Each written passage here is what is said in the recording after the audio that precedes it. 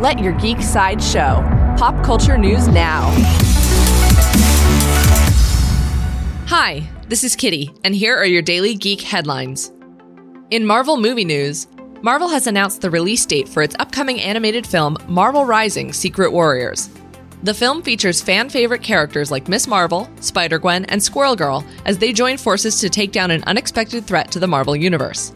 Marvel Rising: Secret Warriors will air on Disney Channel on September 30th. In DC television news, actor Tyler Hoechlin will return to the CW as Superman for this winter's Arrowverse crossover event and is bringing Lois Lane with him.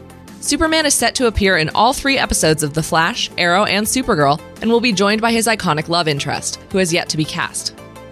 Actress Ruby Rose will also make her debut as Batwoman when the Arrowverse crossover premieres on December 9th. In upcoming television news, ABC has announced its plans to reboot the classic 1960s series Bewitched, about a friendly witch who attempts to live as a suburban housewife.